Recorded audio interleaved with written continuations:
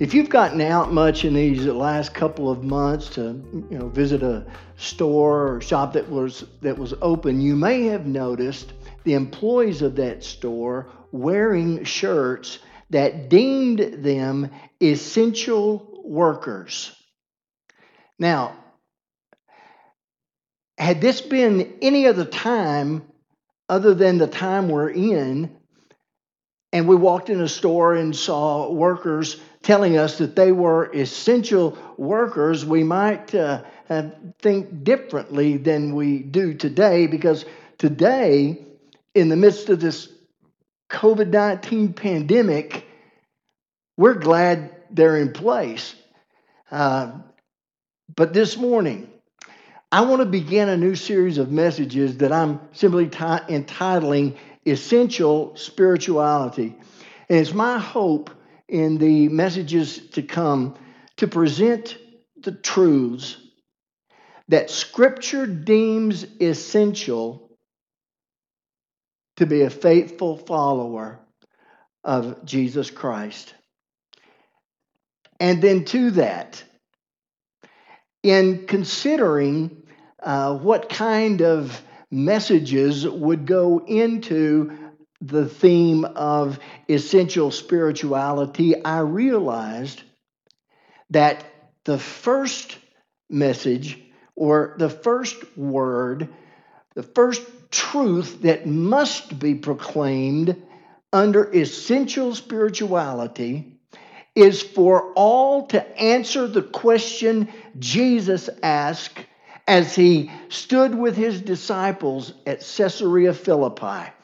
We find that in Matthew 16, verses 13 through 19. When Jesus came to the region of Caesarea Philippi, he asked his disciples, "Who do people say that I am, or that the Son of Man is?" Well, they replied, "Some say John the Baptist, some say Elijah, others Jeremiah or one of the prophets." And then he asked them, "But who then do you say that I am?" Simon Peter answered, "You are the Messiah, the Son of the living God." And Jesus replied, "Blessed are you, Simon, son of John, because my Father in heaven has revealed this to you. You did not learn this from any human being.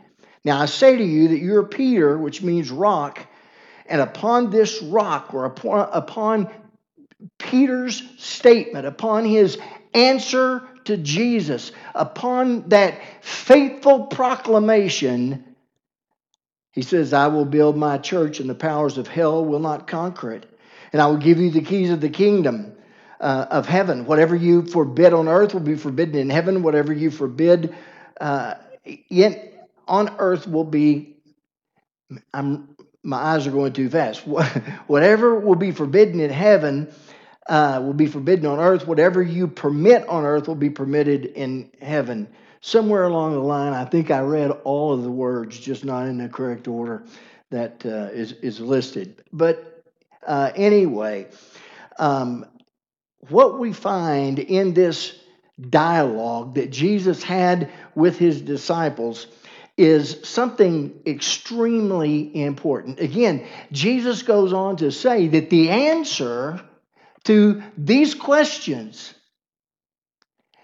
is going to be the foundation stone upon which the church of Jesus Christ is built, upon which the foundation of God in this world, upon the truth of the Christ Messiah, the coming world will be built upon that truth. The church today finds its strength, its foundation in that question. Who do others say that I am? And then, who do you say that I am? Two questions Jesus asked. Both questions are significant. Both questions are applicable to us today. We'll look at the first question this morning, the second question to follow next week. The first question Jesus asked his disciples as he gathered them together is, "Who do others say that I am?" What are others saying about me? What are you hearing from them? The whispers as we walk through a town. What are they saying? He was asking his disciples, guys, what's known about me? What do you know about me? Well, they responded, well, what we're hearing is this. Some people are saying that you're John the Baptist. Others think that you're probably Elijah. Some think you're Jeremiah or one of the other prophets. If I were there, I would have started jumping up and down, yelling, what? What? What? Who are these people giving these responses? Have they ever met Jesus? Have they ever heard him speak? Have they ever seen him perform a holy miracle? Do they know who he is? Have they seen him interact with people and his loving, gentle ways? Calling him a prophet or John the Baptist? I would rather you call him Satan than to call him a mere man. Well, anyway, it's important for us to get hold of this question. Who do others say that I am? What are others saying about me specifically? Why this is important. In 2 Corinthians 11:4, Paul wrote these words, for if he who comes preaches another Jesus, whom we have not preached, or if you receive a different spirit, which you have not received, or a different gospel, which you have not accepted, you may well put up with it. Now, if you're like me, upon my first reading of that passage, I thought that this doesn't sound right. Something is off in this passage. He's talking about another Jesus, a different spirit, a different gospel, and this church accepting it. Well, the contradiction is quickly cleared up in the preceding verse. 2 Corinthians 11:3, Paul wrote, but I fear lest somehow, as the serpent deceived Eve by his craftiness, your minds may have been corrupted from the simplicity that is in Christ. The point I want to make is this. In Paul's admonition to the church at Corinth, he implicitly warned them about the potential of another Jesus. He spoke of another gospel and of another spirit, but he identified another Jesus. Now, historians tell us that there were a number of people who came proclaiming themselves to be the Christ Messiah before Jesus came. And then there were many who came after Jesus proclaiming themselves to be Jesus or Jesus reincarnated. In fact, there are 6 people in the world today who claim to be Jesus or Jesus reincarnated. And so this question Jesus asked has great validity. Who do others say I am? The order that he asked the questions is very important. Because, you see, before you can answer the second question Jesus asked, but who do you say that I am? You need to make sure that you know who the real Jesus is. I mean, can't you see Jesus gathering his disciples together, saying, guys, come on, tell me what you know. Give me your collective thoughts. I know there's a lot of misinformation out there. I know there's a lot of pressure out there.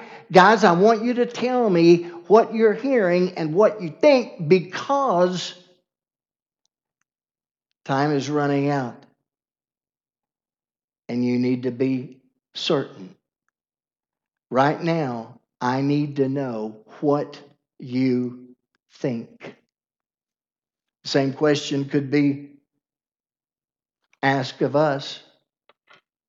What do you think about the person of Jesus? What have you heard about who he is? What is the information you have collected? What are the thoughts, the definition? What picture comes into your mind when you say the name Jesus?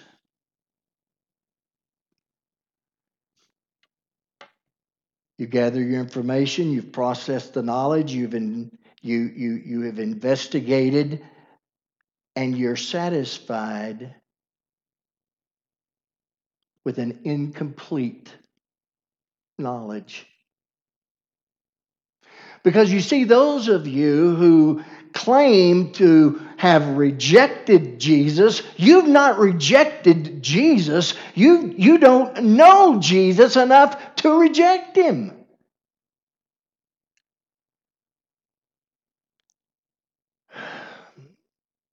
In truth, folks, if you never get to know the Jesus of the Bible, if you never investigate the Bible for yourself to know the Jesus of the Bible, you are setting yourself up.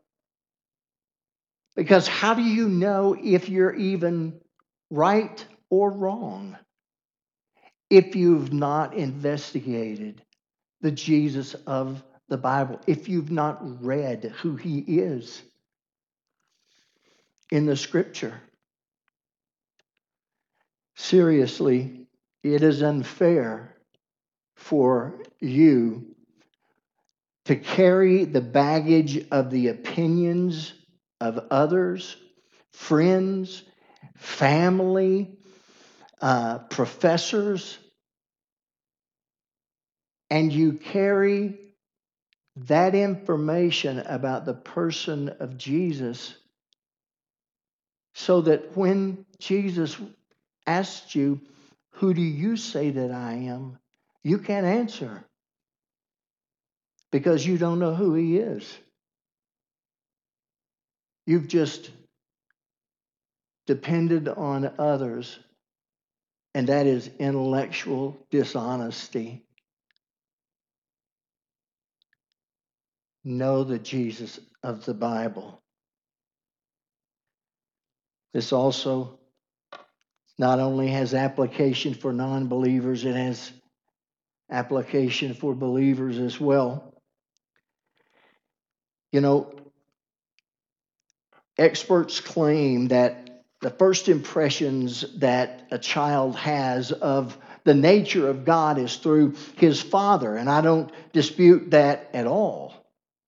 But if you leave a child to understand God on his own, he will picture God in some form of his father. And you see, that only works well if you have a perfect father, and no one does. And sometimes that picture of God that we get through our Father can create a lot of hurt, can wound us very severely. At best, we get an incomplete, totally inadequate representation of God that paints Jesus in any way that he is not.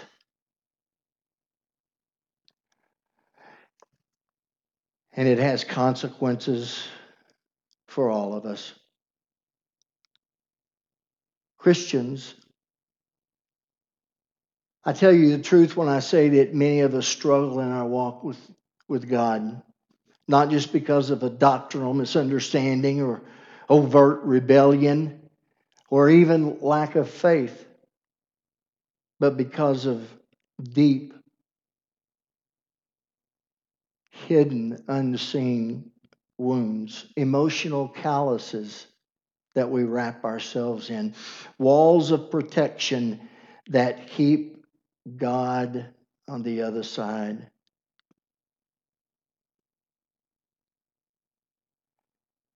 And He's drawing us.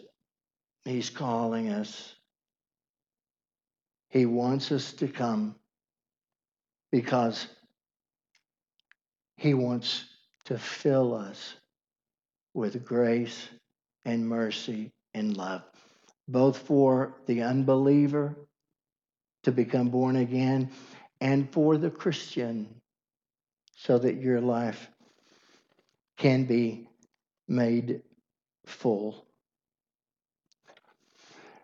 The internet has long been known as a breeding ground for things like secret affairs and that type of behavior. But going on behind the scenes, there are people with fake names, hidden identities, and this continues. The internet feeds it. But back in 2005, what started as a game of pretend ended with deadly consequences. Tall, hot, blonde, 18, met Marine Sniper. And the result of this meeting would cause the death of one young man. Tall, hot, blonde said that she was a beautiful, young, long-haired, blonde young lady, and she provided a picture to prove it. Marine Sniper also claimed to be 18, and they hooked up on a teenage site. Things heated up quickly between Tall, Hot, Blonde and Marine Sniper until he was caught. And his wife sent an email to Tall, Hot, Blonde showing a picture of their family and revealing that Marine Sniper was really Thomas Montgomery, a 46-year-old married man with 3 kids.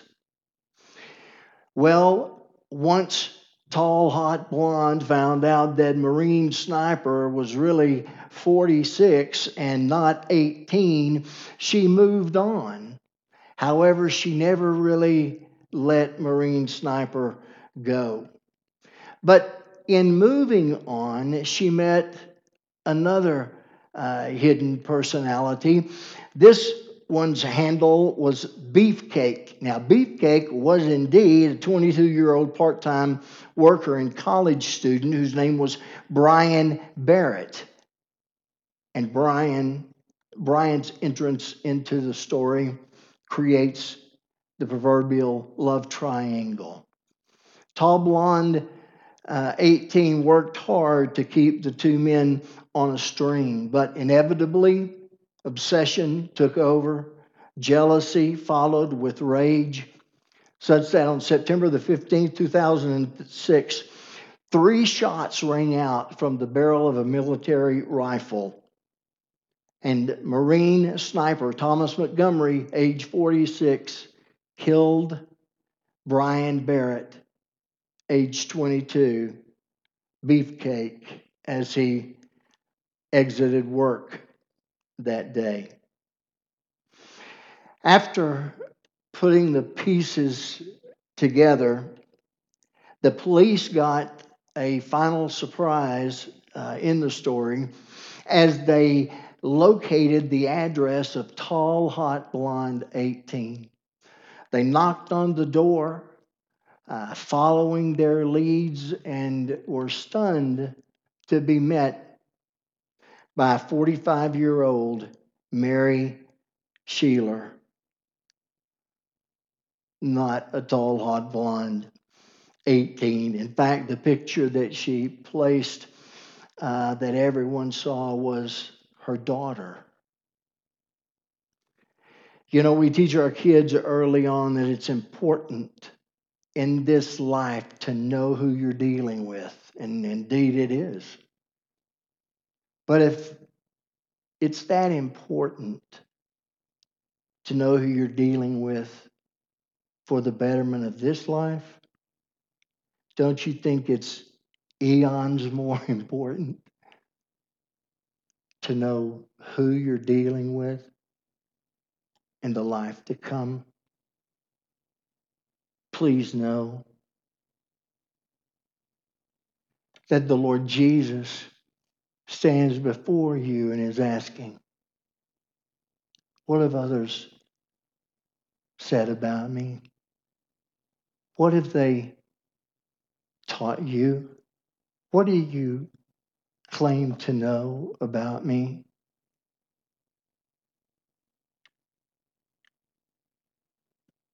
To the unbeliever, you can be born again today. To the Christian, surrender,